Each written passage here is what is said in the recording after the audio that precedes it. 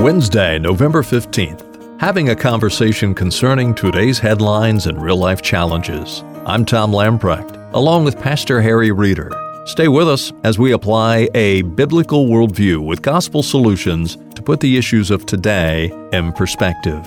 Harry, on this Wednesday, I'd like to do a lightning round with you. First story up, Kentucky governor calls for any elected official who has settled a sexual harassment claim to resign. Kentucky Governor Matt Bevin called for elected officials and state employees who have settled sexual harassment claims to resign, saying such behavior falls below the moral standard expected of them. When I heard that, I was just so overwhelmed with the moral clarity that this governor has brought. I mean, he could easily just dodge this and say, well, we don't know why they settled this and why they settled that. Maybe it was expedient. He said, no, if you handle this with an out-of-court settlement, and certainly if it went through the court case and you were convicted, that is unacceptable behavior in the lives of our leaders of our state. We are saying you ought to resign. It is your ethical responsibility. Of course, the occasion is a Republican Speaker of the House in Kentucky. He had a sexual harassment case that was settled out of court. It's now become clear.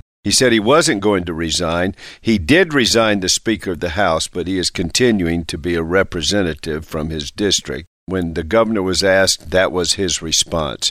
There are some people that perhaps it was questionable as to whether what they did was truly a matter of sexual harassment, but there are insurance companies that will say, look, let's just settle anyway and just move on. Now people are going to say, no, if I'm not guilty, I'm not guilty. I'm not going to settle to move on. I don't care what it costs. I've got to protect my name and my reputation. I think one of the things that would greatly help us in public policy, though, is to legislate a law. If you bring a case and lose it, and the judge affirms it as a frivolous case, then the people who brought the case have to pay the lawyer's fees and the court expenses. That would cut down on some of these, because there are some people that bring law cases knowing that they wouldn't have a case if it got to court, but also knowing that insurance companies figure it'll cost us less to settle, and so they go ahead and settle. That is happening constantly, and that needs to stop. Speaking of harassment, Harry, the LGBTQ students at Azusa Pacific University, a Christian private school in Southern California,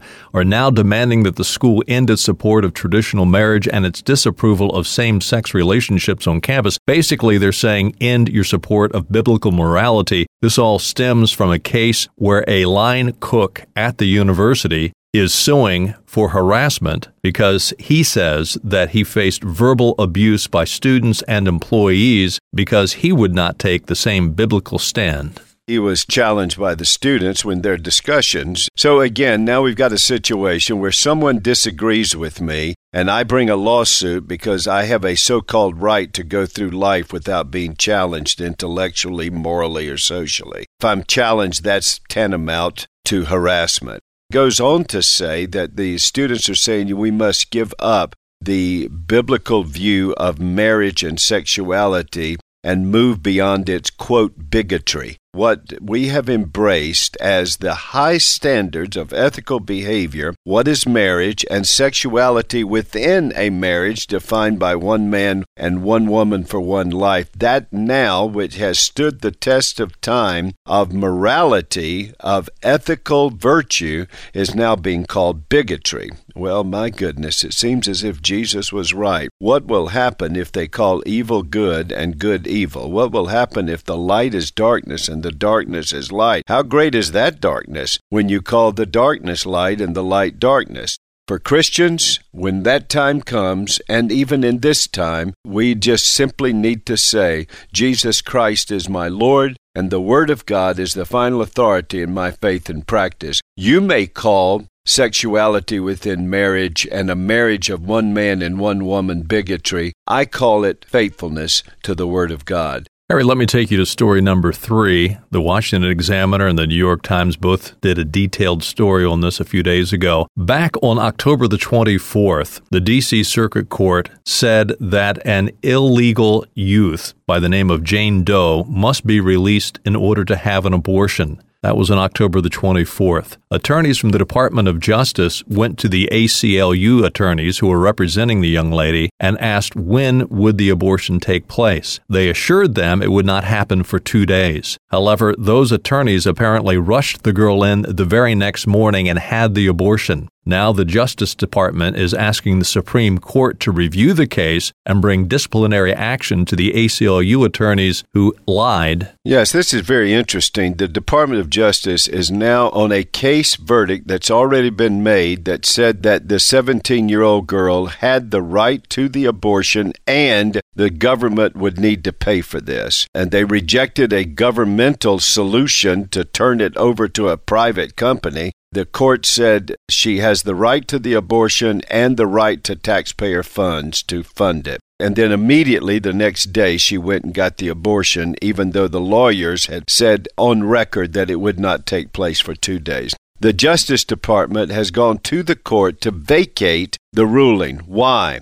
They've stated 2 reasons. Number one is they want to wipe out the precedent that the taxpayers have to affirm a person's right to kill their child by paying for it. That is a violation of the laws governing the quote-unquote right to abortion in our nation. Secondly, they have done it to bring to bear the misconduct of the ACLU lawyers because they have misrepresented and they lied, and therefore they are seeking for them to be either disciplined or dismissed from their credentials, that is, to be debarred. The precedent does need to be confronted because we must not get into a situation in which there's a precedent of taxpayer money funding the death industry of abortion. And then secondly, we need to hold the ACLU lawyers to their ethical obligations. Harry, our final story is out of town hall. We all know that Bernie Sanders is pushing hard for single-payer health care, although he has a hard time proving how it is going to be paid for. Even the Washington Post said the high cost cannot be overcome. It's a train wreck for the working poor, they said. I want to point out in this one story, though, an Ontario doctor has now found out that the wait time for one of her patients in Canada to see a specialist, a neurologist, the wait time, 4.5 years. Accessibility in the socialist system is a walking joke. They can't get in to see a neurologist in Canada for 4 years. Tell me how that's going to help you when you got a brain tumor. It is demonstrable that the care that is delivered, the technology that's developed, and the progress in research is totally undermined when you go to a socialist system and you lose out on competition and entrepreneurial dynamics built into the medical enterprise. And then number 3, the cost factor goes out of the roof. It is beyond any expectations of what begins to happen.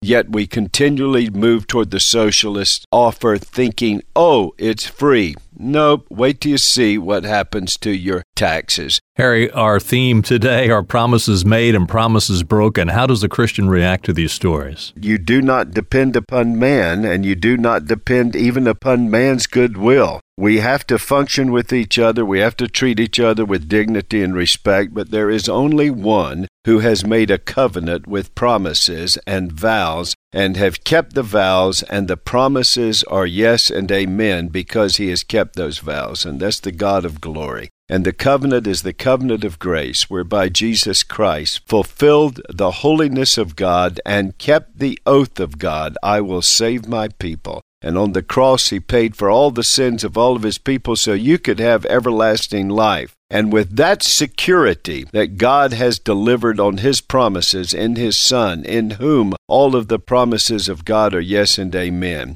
that's what enables you to live in a world where men and women constantly renege on their promises for self-absorption, self-advancement, and self-gratification. And you also live in a world where Christians, imperfectly but purposefully, try to imitate their Savior. And when we promise something, we say what we mean what we say, and never be mean when you say it. Harry, we're out of time for today. We'll continue with Today in Perspective on Thursday. As we close out, let me remind our listeners to download the Briarwood app. It's a great resource, audio, video, and written resources that will challenge your walk in the Lord Jesus Christ. Simply go to your favorite app store, type in Briarwood PCA. It's yours at no cost. Well, do stop by again tomorrow, Thursday.